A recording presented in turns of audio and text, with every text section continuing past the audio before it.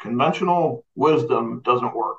And you should train your mind to just question everything. When you look around you and you think about conventional, I mean, you pick one, just pick one. And then you ask yourself, okay, is that working? Conventional education, go to college, get the degree, come out of college with that six-figure job and drive the nice company car. Is that working? Not anymore. Conventional medicine, conventional health, conventional wealth, work in this cubicle for 40 years, invest your money in a 401k, and someday you might be rich enough to retire and live the good life. How does that work? That's horrible. So just like you go down the list and you ask the question about conventional in a lot of those different categories, and you ask yourself the question, does that work? How's that working for people? And you quickly realize that conventional wisdom usually isn't the best way to approach things. Welcome to Elevate, the masterclass where we dissect the elements of exceptional achievement and lifestyle design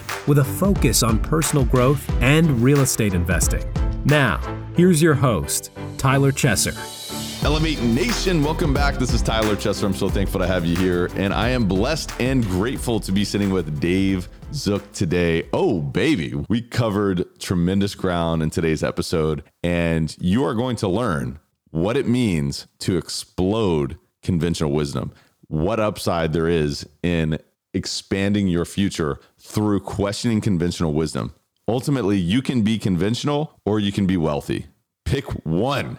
Today is going to give you the opportunity to expand your wealth, not only from a financial perspective, from a tax mitigation perspective, but also to expand your lifetime fulfillment through questioning conventional wisdom across the board in your life. I'm telling you, today's episode is life-changing. And oh, baby, buckle up. Elevate Podcast is all about mindset, mind expansion, and personal development for high-performing real estate investors. I'm your host, Tyler Chesser, and I'm a professional real estate investor and entrepreneur. It is my job to decode the stories, habits, and multifaceted expertise of world-class investors and other experts to help you elevate your performance and lifestyle. Are you ready to take it to another level? It is time.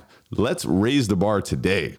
And before we dive into this episode, I want to invite you to pay the fee. The fee is to pay it forward and share this episode with a friend. Just grab the link wherever you're watching or listening to this podcast. All you have to do is grab that link, shoot it forward via text message, email, social media, post it. Just mention the podcast to someone else. We just really ask you to do that from the bottom of my heart. I really appreciate any introductions. I know that referrals, we don't take them lightly, and we want to add value to other people in your community. And the only way that we can continue to grow and add value is if you help us share this episode. If you've done that in the past, we just want to thank you. I'm here to thank you today. We ask you to do that once again today. That's the fee for listening. Otherwise, it's 100% for free. And then also, by the way, if it's your first time listening to Elevate, welcome. We're here to pour massive value into you. And again, these episodes, we put in so much work, time, attention, because we want to show you massive respect and kudos to you for giving us your time and attention today.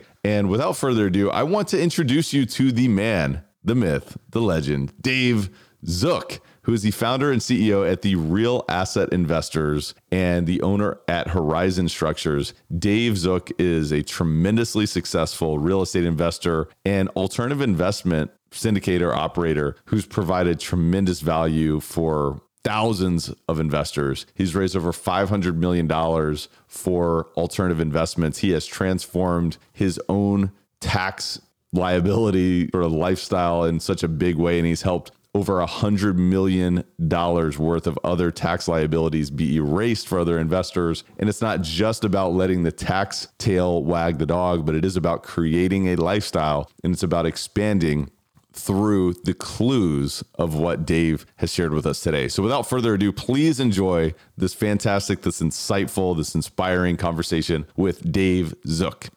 Welcome to Elevate, Dave Zook. How are you, my friend?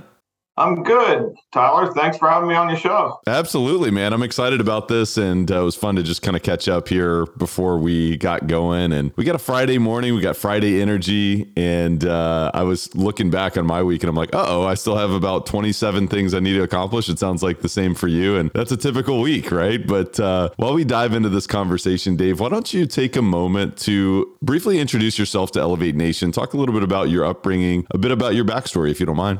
Yeah, so fortunately, I was born and raised in a very entrepreneurial, business friendly family, and I grew up in the family business, which was modular buildings. We were building modular buildings, still are. My dad bought the business the year I was born, and sort of grew up in that space. And as I was, getting into my teens and early 20s, I was kind of looking around, seeing what else is out there. And I started investing and building some businesses, largely due to the fact that I saw my dad investing his extra money is very successful. And I've seen him invest in his money in farms and land and some single family homes. And I saw him self-manage those single family homes. And I quickly lost appetite and for anything that had to do with investing in real estate. And I just decided that wasn't going to be me. So I started building businesses, and long story short, some of those businesses started doing really well.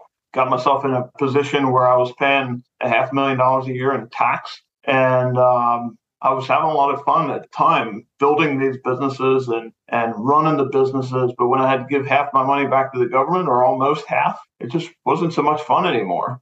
So that's what drove me into investing first in multifamily apartments and getting familiar with words like cost segregation studies and 100% bonus depreciation, Section 179 at the time, and quickly took my tax liability from $500,000 a year to zero the following year. So really studied and got my mind around how that worked, and eventually got to the point where I realized there was a lot of people sort of in that camp, and I started teaching it. So I sort of went down that path of investing in multifamily apartments, and that led me down to the path of bringing some friends and family with me, and then, kind of business associates and all that. And we started doing some deals together. And next thing you know, I'm a syndicator. Really didn't plan it that way. Yeah, man, I know that so many of the listeners can resonate with what you're talking about, and myself included. I remember those first few sort of big tax checks I had to write to the government. I was like, man, that does not feel good. And it pushes you into action. It's like it causes you to start asking questions, and sort of the conventional wisdom as well. I remember hearing this, and I'm sure you've heard this yourself. It's the CPA that says, well, if you're paying more taxes, that's a good thing. That means you're making more money. And I love your tagline. It says, you can be conventional or you can be wealthy. Pick one. And so is that where that sort of line of thinking began? Yeah. I mean, Tom Wheelwright shared with me more than a decade ago. He said, if you want to change your tax, you got to change your fact. You got to change the way that you're doing business and the way that you're investing. And I always succumb to the conventional wisdom is, if you make a lot of money, you got to pay a lot of tax. That's what I was taught. That's what was the influence I was under, including my then CPA. Well, you had a good year, what are you going to do? You can make less money, or you can pay a lot of tax. That was sort of the thought. So, the idea that I could make a lot of money, but control my own tax liability never occurred to me till just over a decade ago. And when I realized that was in my control to, reduce my tax liability, everything changed. Yeah. And it's not how much you make, but it's what you keep, right? I mean, I think that's the realization that most business owners recognize over time. After you start writing some checks that are like, man, let's question that. And it doesn't feel good to fork over a significant percentage of your net profit. You start to look for opportunities to change your facts. So how long did it take you to really take action and really pivot the way that you interacted with your tax strategy? I mean, was that, all right, 1 year later, it was completely transformed, or was it over a few years or so? Yeah, good question. So I went from paying $500,000 a year in tax 1 year to zero the next year. It's been close to zero ever since. And the primary mechanism was through cost segregation, depreciation, and so forth, or give us a sense of what else you were able to change your facts, so to speak. Yeah, that's really what it is. I had a conversation with an investor the other day, and he, that investor was telling me how, he's putting this whole entity structure and using trusts and entities and offshore stuff and moving stuff around. I was like, for one, that sounds complicated and it's expensive to maintain. And unless you're immersed in that stuff, I mean, for me, I get lost in all those details. Like, you got to structure different things different ways. It's much more simple than that. you really take your income, and this is what we teach. This is what I do for myself. There's really three kinds of incomes. There's more than that, but the top three are, ordinary income, you got passive income, and you got capital gains income. Of course, there's portfolio income, there's short-term, long-term, whatever. But those are kind of the three that most people are familiar with and that you should make sure you got your head around. And then really what you're doing is you're taking an asset class that provides the depreciation to go along with that stream of income to wipe out the tax liability on that stream of income. And so for passive income, there's tons of ways you can offset the tax liability on passive income. For ordinary income, if you're a W-2 guy, if you're a doctor, a dentist, a lawyer, a high income earner, it's much harder, but it's still possible. There are asset classes out there. And you really, when it comes down to it, you really got to figure out, what does the government want you to invest in, right? And then you got to find that asset class to offset the tax liability on your W-2 income. And there's some out there. There's some good ones out there, especially now. And so really just, taking those asset classes that give you the depreciation that you need to offset the tax liability on that income. And capital gains is another easy one. So really the hardest one is that W-2 income earner. But there's options for that. And that's what I do for myself. And that's what I teach people to do. Yeah, it's so valuable. And a couple of resources for the listeners who want to dive deeper into this. Maybe they find themselves in that position where they've got tremendous earned income and they're getting taxed at, a significant rate. I mean, obviously looking at Robert Kiyosaki and what he's taught over the years in terms of the cash flow quadrant and how you can make leaps from one part of the quadrant to another. And then, of course, you mentioned Tom Wheelwright earlier, thinking about tax-free wealth and what he writes about and what he educates about. If you think about the IRS tax code, at the end of the day, it is all about incentivizing certain behavior. So understand, what does Uncle Sam want to partner with individuals and businesses and investors on? And it can help you guide your behavior. And it's not like and I would imagine looking back, in many regards, obviously you were pushed into action to make a shift in terms of how you were spending your time, how you were creating value. It's not like the tax tail totally wagged the dog, but it pushed you in tremendous forward progress and action. And so now the real asset investor has become, a pretty substantial thing. And you've scaled in a massive way. You've helped so many others access real assets and alternative investments through sort of this initial push. So talk to me a little bit about those alternative assets. And you mentioned you started kind of in the apartment space and multifamily, but you've done so many other asset classes. Could you talk a little bit about that? Yeah. So, and to your point, about finding out and using the tax code to your advantage. I always sort of shock people when I tell them this, because it flips on its head the thought that if you make a lot of money, you got to pay a lot of tax. People think it's patriotic to pay a lot of tax. Who would build the roads, right? Well, if you want to be patriotic, do what the government wants you to do and pay zero tax. They'll pay you to do it. And so, it kind of flips people on its head when I tell them, flips that whole thing on its head when I tell them that really, when you end up the year with a big tax bill, that's the government punishing you for not doing what they want you to do. That's a fine. That's a fine for not doing. That's like a citation. That's a fine for not doing what the government wants you to do. And when it all comes down to it, when you add value to people, when you add value to society, the government rewards you for that. When you provide housing, when you provide energy, gas, oil, anytime you're out there providing a lot of value through jobs, buying new equipment, stimulating the economy, all those things is what the government wants you to do. And if you do it and you do it well, they'll pay you to do it. And so different asset classes, to your question, some of the asset classes that we're involved in, our three core asset classes is self-storage. We do a lot of self-storage. We do a lot of ATMs. We're one of the top 4 ATM operators in the country. So if you see an ATM in a convenience store out there, there's probably a 1 in 4 chance that it's ours, maybe a little less, but it's a good chance they might be one of ours. And then we're building and acquiring Tommy's Express car washes. So those are sort of our core asset classes. Quick story on several of them. We just rolled up almost a year ago. Back in November, we rolled up 26 of our self-storage properties, sold them to a REIT out of Chicago. It was a $450 million deal. It netted our investors around a 31% cash-on-cash return annualized. That was a great deal for us. So we have a great operations team. We do a lot of self-storage. On the ATM side, another great asset class, it's almost, when you're looking at diversification, you look at those two asset classes and you think that's just like opposite. The one is super strong cash flow, 100% bonus depreciation in year one, but then there's no equity. You get out to the end of the 7-year period and the deal is over. Self-storage, our business model is we buy from a mom and pop operator. We add value, we force value into that deal. Normally, a lot of times we're adding square footage, climate controlled square footage. We know what the REITs want. We've sold 40 plus properties to REITs, so we know what they want. We're adding climate controlled units.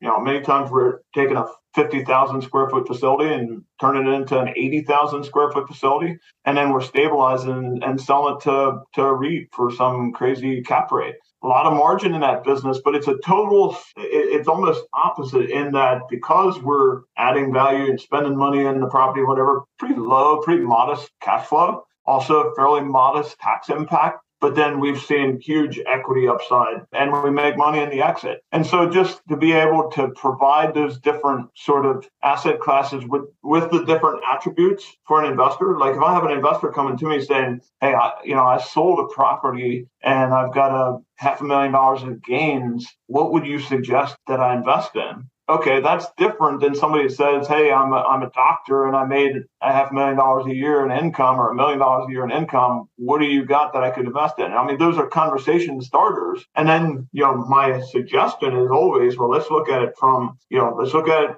big picture. Where are you at in your on the tax side? And then what are you thinking about cash flow or equity growth?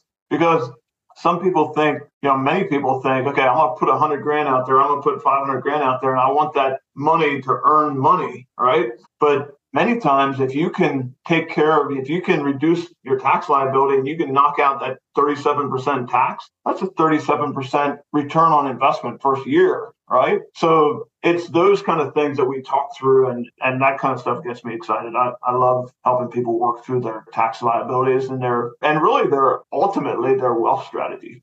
That's fun, man. It is a game, to your point. It is a fun thing to kind of put those pieces that puzzle together. So thinking about those three different asset classes, when you think of self-storage, ATMs, car washes, which you mentioned are kind of the three main asset classes that you've been focusing on recently over the past few years. And when you think about those three different components of the asset classes, you mentioned self-storage and the margin, the profitability in terms of that strategy that you guys have successfully employed. Now, how do ATMs and car washes play into that overall strategy? You mentioned sort of a tax strategy, maybe a profitability for one asset class. Maybe give us a sense of what ATMs and car washes, what role they play in that portfolio overall. Yeah, so car wash and the other one is when you understand the business, you realize that, the margins, I mean, it's a cash flow investment. It's a cash flow investment, number one. The other thing is institutions right now are all over it. They understand that several things. They understand it's a very high cash flow business. They also understand that since spring of 2020, it's kind of a big deal when you can take a team of, a business normally at that size, that many transactions, that kind of volume passing through your business. You're thinking 12, 15, 20, 50 employees. Here, we can run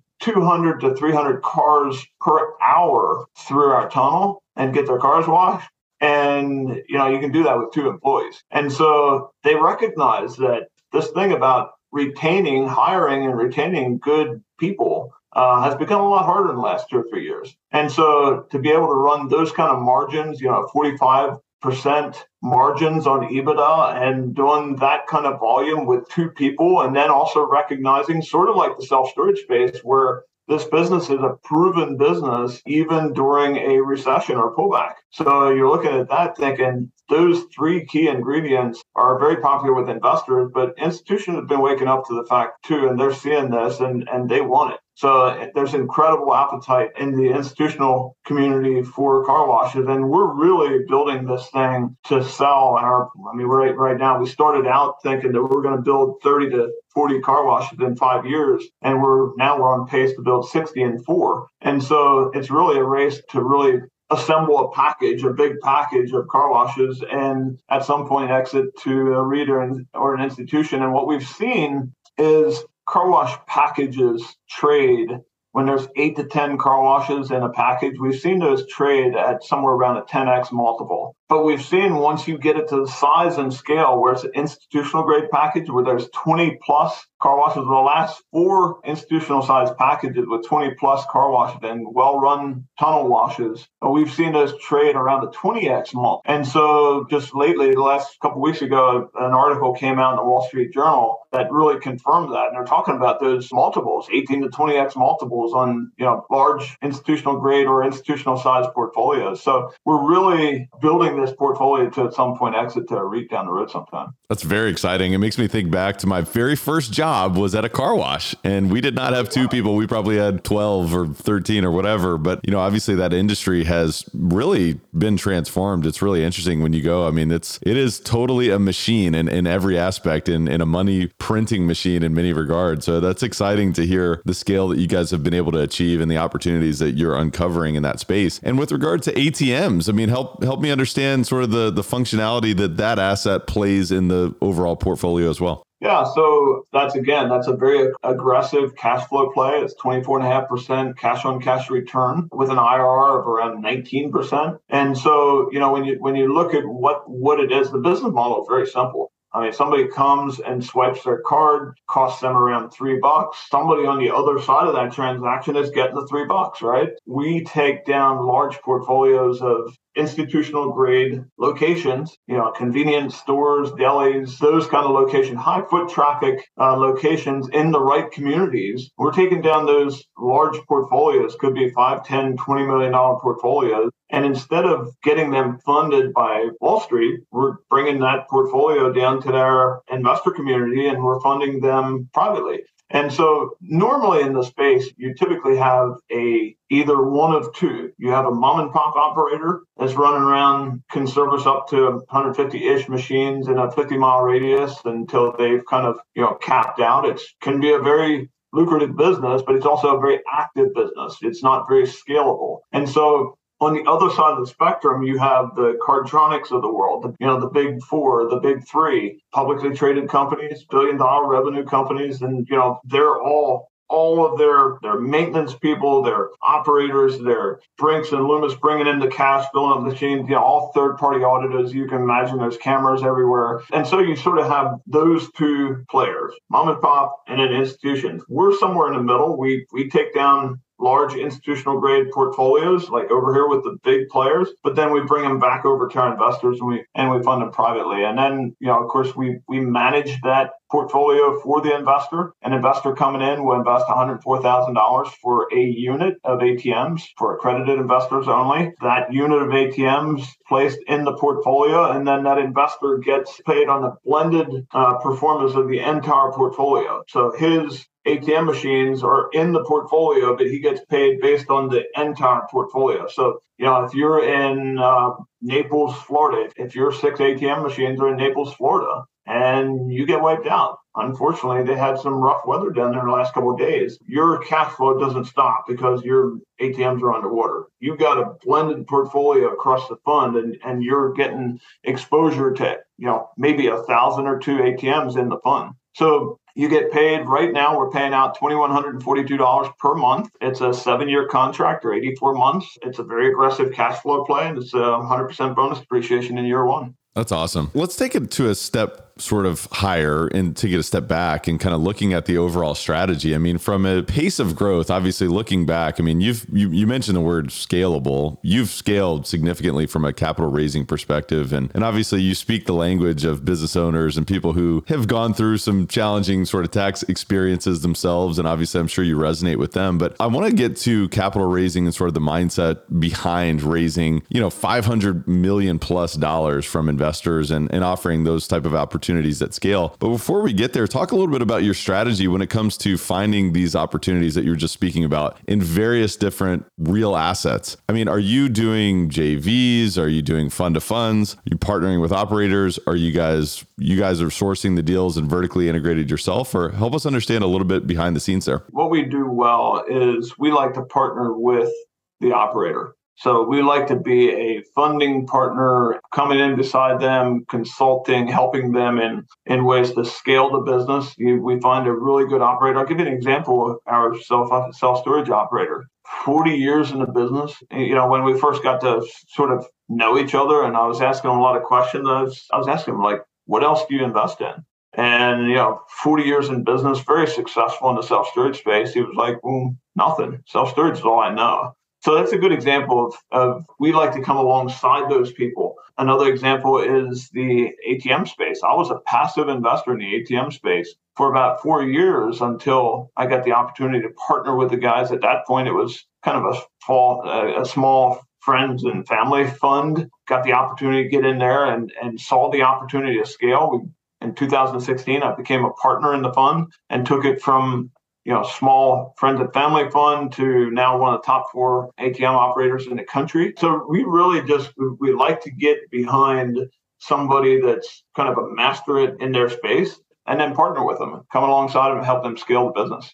Yeah, partnerships are so powerful. And one of the things that you've been able to do is obviously you've scaled the ability to partner with other investors through syndication. And so let's talk a little bit about raising $500 million. I mean, first of all, that is remarkable. I mean, I know we had a deal recently where we raised $16.5 million in, the course of 2 months. And that was a big lift. I mean, but to be able to multiply that in the capacity that you've been able to do is remarkable. It's unbelievable. So talk a little bit about sort of maybe advice that you might give your younger self when you started raising capital versus where you are now. I mean, I'm sure there's been many lessons learned, many pitfalls to avoid, many things that have, significantly worked well in terms of being able to be successful in this space. So talk a little bit about that. Well, first, congratulations on your raise. Raising $16 million in 2 months is no joke, and I can appreciate that. So congratulations. But no, thanks, it's just going to market. And this doesn't matter if you're a syndicator, if you're trying to raise capital, if you're building a widget, if you're whatever,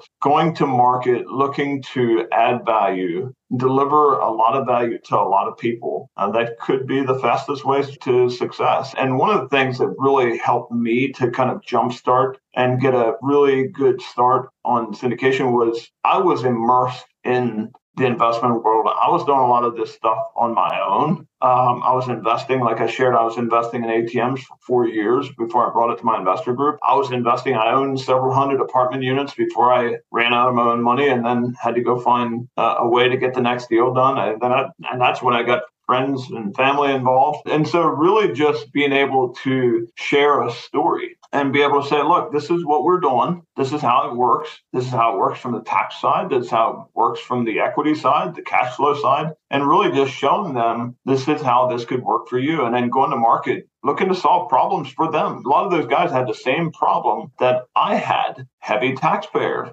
thinking that, I made a lot of money last year. I got to pay a lot of tax. And then I come along and kind of show them that you have options. You got more options than that. And so just being able to go out in the community and creating value for people. When people realize that, when your investor realizes that you're looking out for their best interest, not yours, and look, there's temptation is there when you got a deadline to meet in whatever the self-storage space, you got a big deal that you're closing on, and you got an investor that comes to you that had a big liquidity event, just sold his business for $20 million and he's looking to place capital. And, you're kind of caught up over here on the ATM side where you got, lots of depreciation, but you got this big deal that you're trying to get done over here on the self-storage side. You never want to take an investor's money somewhere where it's not serving his needs the best. And so when investors realize that and they can trust you that you're looking out for them and their needs, that's a big deal. I completely agree. I've found that myself, just a simple phrase of, hey, you know what? It seems like this deal is not the best fit for you can be one of the most powerful investments into a relationship that pays massive dividends down the line. It's like, hey, look, I'd love for you to invest in my deal, but based on what we talked about, this just doesn't make sense. And here's why I don't feel like this is your best option. That is just like an opportunity to earn that type of trust and that type of relationship for the long haul. And in my opinion, I would imagine that's been a huge component of your success. And I think it's almost an investment not only in the trust and the confidence that, hey, this person is wanting to truly add value to me and they're not just looking to close me as an investor, but it's also a bit of a sort of a nudge towards the psychology of capital raising. There's a lot to be said about the psychology and the comfort level that people have by placing hundreds of thousands or millions of dollars with you. So maybe you could talk a little bit about your perspective and some of the psychology that you've uncovered through capital raising as well. Is there anything that you found to be interesting or any patterns that you've observed through raising capital over the years? Yeah, I mean, and to your point, it is when you make those kind of calls, you're thinking long-term, not short-term. Like, could you benefit from putting on some good sales talk and getting that deal done and using investors' capital to get that deal done? Probably. But that stuff will come back to haunt you. And this business is about relationships. This business is about thinking long term. And so when you can think long term, it's sort of the difference between hunting and farming. You know, the hunter's got to go out and catch or kill something, and he's got enough to eat for the day. A farmer just preps the soil, just thinks long term, plants the soil, whatever, and eventually that bears fruit for a long, long time, depending on what you're planting. So it's that difference between the farmer and the hunter mentality. And business, again, is about relationships and thinking long term. If you want to get momentum, you got to think long term. You got to do what's best for your investor. Totally agree. And there is this tendency, it's like our mind tells us, well, this will be good for them if we just kind of fit them into this one size fits all box. But if we can fight against that, because that's the lower level self that says, hey, look, if we close them, we can win in the short term and then we'll figure out a way to win in the long term. I think you're setting yourself up for failure. And so to that point of having the mindset of a farmer rather than a hunter reaps tremendous benefits. And there's compound interest of relationships and building and strengthening trust and playing the long game.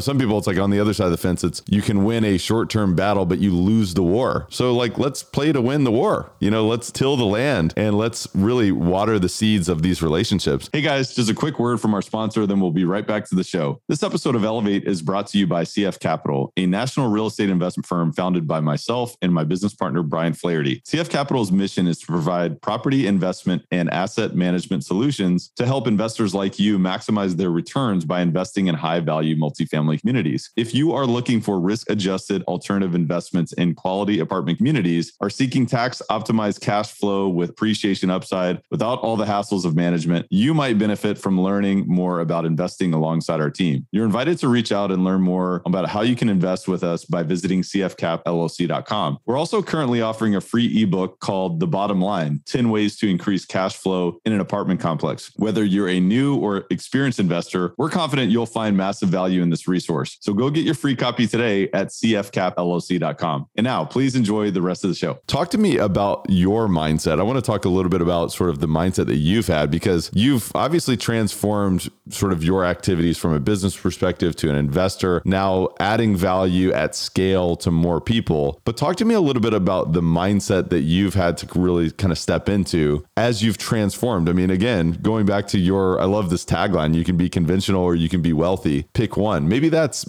where we would like to take this in terms of just willing to question conventional wisdom. Or is there anything else that you might say that has been a mindset or a perspective that's been critical for you to adopt? Yeah, so I shared with the seniors class in our local high school yesterday morning. We talked about that. I told them, look, conventional wisdom doesn't work.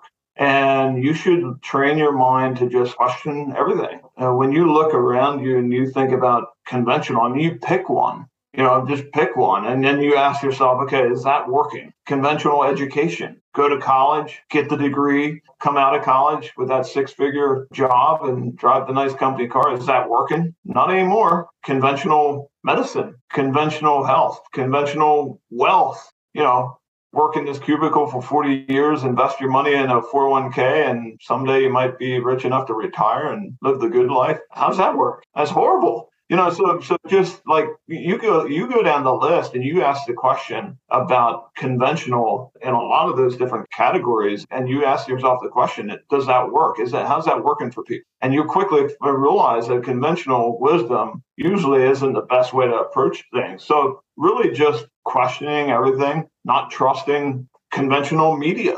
how's that? It's horrible. Just training your mind to think when you see something that even you get caught up doing conventional, doing that whole same thing that 90% of the others are doing. And then you ask yourself the question, okay, how can I do this different? Because at the end of the day, conventional is not going to get you there. It is really interesting when you go down that rabbit hole of the path of all of the different conventional thinking or conventional wisdom across media, across education, health, fitness, money, investing, career. I mean, like the list goes on and on, leading your family, relationships. I mean, like, honestly, we could probably have a 3-hour conversation on just this, but it is interesting. And when I think about Earl Nightingale, one of the, all-time greatest personal development gurus, he was talking about in The Strangest Secret in the World. He said this is not exactly what he said, but this is the concept is the biggest indicator of failure is conformity. And ultimately, that's what you're talking about. It's like being a sheep. It's following in line. It's not questioning, why the hell are we doing this? Why the hell has this been done? It's like, well, it's been done for 200 years. It's like, okay, well, why? Is that getting us what we want? And what kind of outcome are we focused on? And if we're willing to question that and open our mind to consider a new path, well, then maybe we get to the outcomes that we want. And so when we start to question, then we can say, well, wait a minute, where do I actually want to go rather than, is that the path? Because sometimes we're focused on doing rather than gaining or the outcome. Does that resonate with you, Dave? Yeah. And one of the things that I did when I first realized that it was in my control to eliminate or reduce my tax liability, that I could make a lot of money, make millions of dollars a year and pay no tax. That was a new thought. So when I realized that that could be done, then the next question was, okay, how can I do that? And then, taking the step to really hunt down the people that were teaching it, getting in front of them, getting in front of Robert Kiyosaki and asking him and his CPA questions about, okay, how is this possible? I was taught this way, but you guys are teaching something totally different. Like, how's that legal? How's that possible? And, just then going to the people, like my story with the self-storage guys, instead of me spending the next 5 or 10 years trying to figure out the self-storage space and really immersing myself in that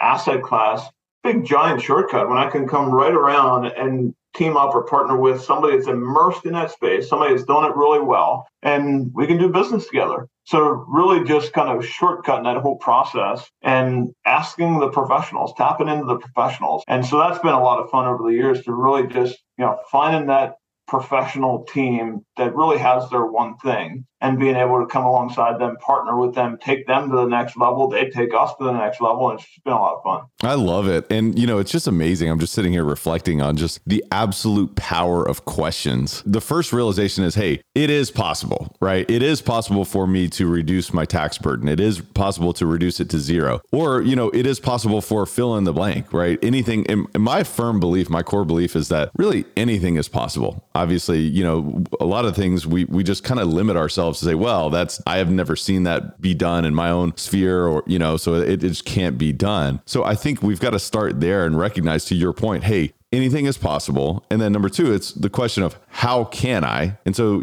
it's just amazing to me, like some of these things that seem insignificant, just like questions, that puts us then in the world of possibilities to start finding the answers. And 80% of our success is, really comes down to our own psychology and our perspective, because if we don't ask ourselves those questions, we're never going to gain the strategy and the implementation opportunity to be able to do that. And so as you've continued to stack on these type of questions, obviously you're looking on the landscape, you're looking for opportunities, whether it's strategies from a tax perspective, whether it's acquisitions from an investment perspective, so on and so forth. Obviously, you're probably asking questions like many of us are, is like, hey, well, what is this market cycle actually going to shake out to look like? So I'd be curious, your take, give us a sense of how you're viewing this market, how you're looking at sort of the economic crosswinds. How are you reading this environment? Yeah, so it's interesting when I hear these conversations from apartment investors. They're talking about 3/4 point rate hike that kills their deal. And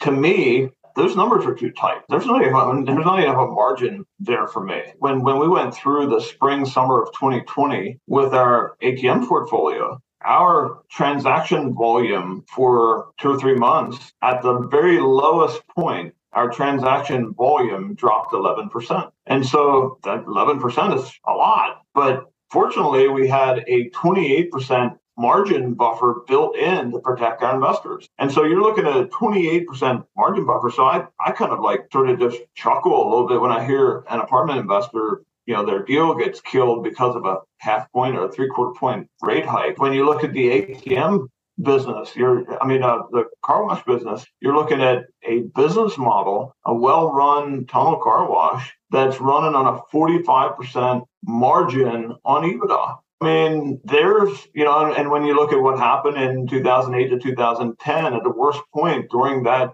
era, car washes volume across the board dropped around 5%. Just a lot of margin there. So when I look at, when you ask me the question about what am I seeing out there, investors beware, especially if you're operating under those sort of asset classes where you've got a really skinny margin that you're dealing with and don't have much protection. I think it's critical to understand margin and to understand resiliency and to stress test your deals. I mean, the past 14 years have been a run up in most all asset classes. And so the people look back and, the conventional wisdom in the investment industry comes to be, things always continue to grow. I mean, rent growth and, velocity and all of these different things, it just grows. That's just the world that we live in. And man, we forget very, very quickly about these cycles. And guess what? What goes up must come down. So are there any tips that you might have to investors in being more sort of thoughtful in how they're investing with margin in their deals? Or is there anything in particular you would point to?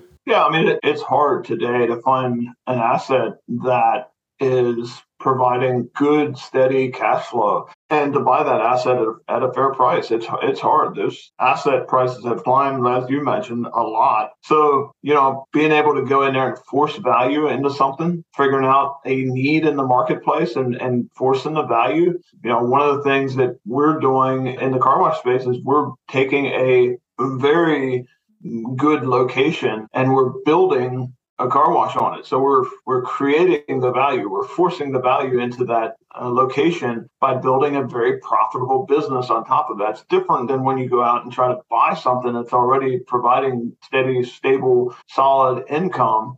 There's a lot more competition for that type of a deal. So just realizing where the margin is and asking yourself the question, now can I go out and force value into something, into a deal? I gave you the example of, taking a self-storage facility that's in an underserved area, taking a mom and pop operated facility and then adding the square footage and getting it up to the size and scale that's now attractive to a REIT. There's a lot of margin there. If you go out and try to buy a 75,000 square foot facility that's got strong NOI, great cash flow, all that, its cap rates are crazy low. And so, just being aware and being able to recognize, okay, where is an area that I can force value? Because that's where you're going to make margin in today's market. Where are you seeing the biggest opportunities in this next recession? Is there any part of the marketplace where you see an opportunity to add more value than others, or anything else that you're paying attention to closest? Either having cash to be able to take advantage of opportunities that come along because of the market cycle. And those opportunities could be a result of a lot of things. Could be a result of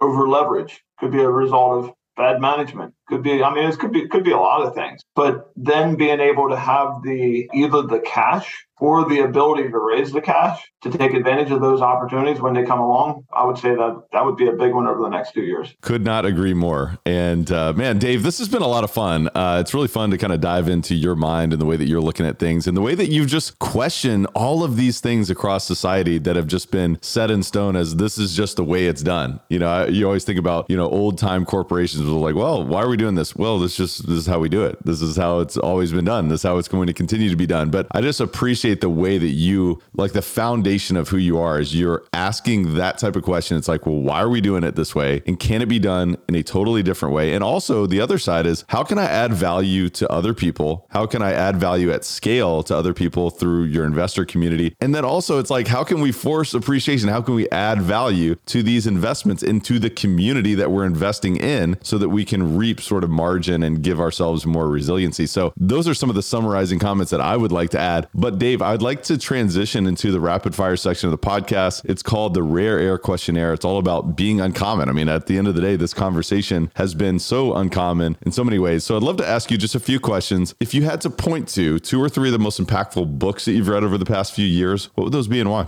Rich Dad, Poor Dad is one. The Compound Effect by Darren Hardy is another one.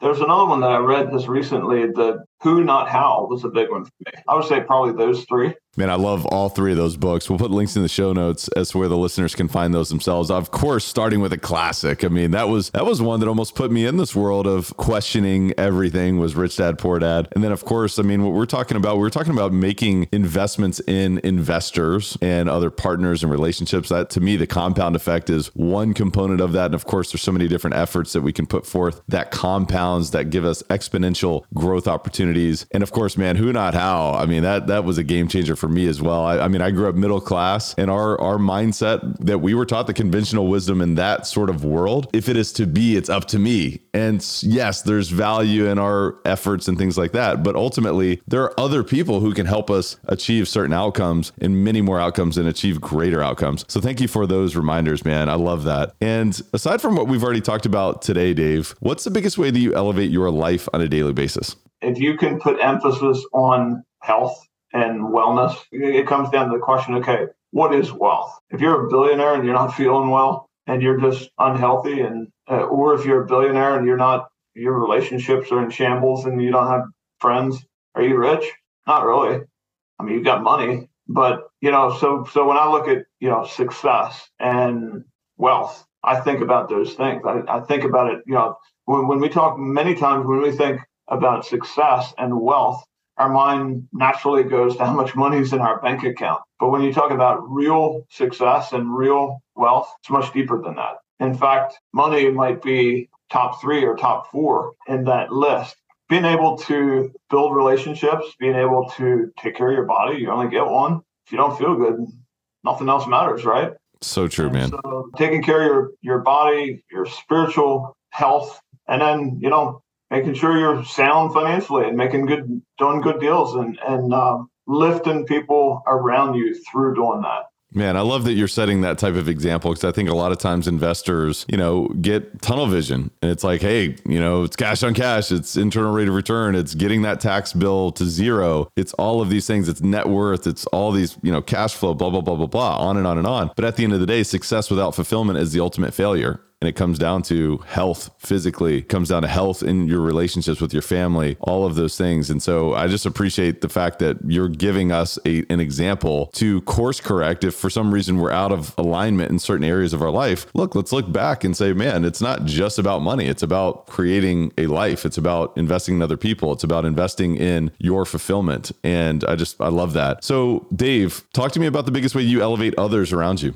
I would say from a financial perspective, we've helped people save probably hundreds of millions of dollars in tax. And, it's always fun when you get the call, you're explaining the investment and how the depreciation works and how it will affect them and all that. And they sort of, okay, good. That sounds good, whatever. But then when you get the call, like on April the 20th, or, sometime soon after they get their, they have their tax work done and they have, sit down with their CPA and they're like, wow, this stuff really works. Like, just like you said, I'm like, yeah, I know. So really, through education, I would say through education and building long-term wealth, I think we've delivered a lot of value over the last decade. Dave, I just want to acknowledge you, man. This has been super fun conversation. I've learned a lot, and I just want to acknowledge you, man, for continuing to add value at scale to so many people and giving people the opportunity to question conventional wisdom in all aspects of their life. Dave Zook, any parting thoughts or words of wisdom that you'd like to share with Elevate Nation today? No, go question conventional wisdom, partner with great people. Life is just a whole lot more fun when you do business with really cool people. And so just go out and do that well. Go make an impact your community, your family, people around you. Awesome, man. Great stuff. Dave, until next time, my friend, thanks again for being on the show. All right. Thank you, Todd. Thanks for having me. You bet. Elevate Nation, Dave Zook bringing the heat today, bringing so much value. I just love when we get to speak with people as successful as Dave Zook and you realize how nice they are, how kind they are, how willing they are to share their perspective and, to help us kind of dive in to identify those clues. And I can tell you there's a lot of clues from this conversation today. And you want to talk about somebody who is bold, who is continuing to push the limits, who's continuing to question conventional wisdom. I can tell you that conventional wisdom in the real estate spaces, not one of which, we can raise $500 million. That is not conventional wisdom in the space. So there is tremendous upside to questioning conventional wisdom. Again, you can be conventional or be wealthy. Pick one. That is such a massive takeaway from this episode, but there's so many more. I want to encourage you to re-listen to the show, because when we listen twice, we learn twice as much. When we listen 3 times, we learn 3 times as much or more, by the way. It's amazing what our brain sort of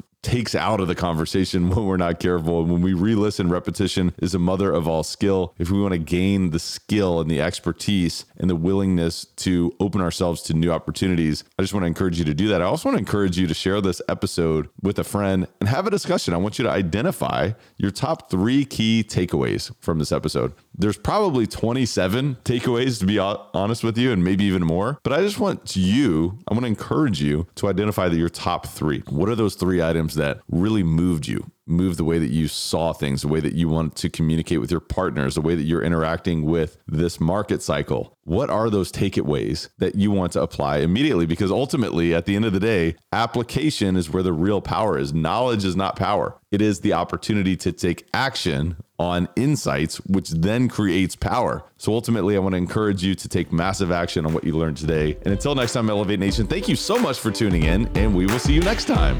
Thank you for listening to Elevate. If you enjoyed this episode, be sure to rate, review, subscribe, and pay it forward by sharing with a friend. Most importantly, take this opportunity to elevate your results by taking immediate action on what you learned. For more, visit elevatepod.com.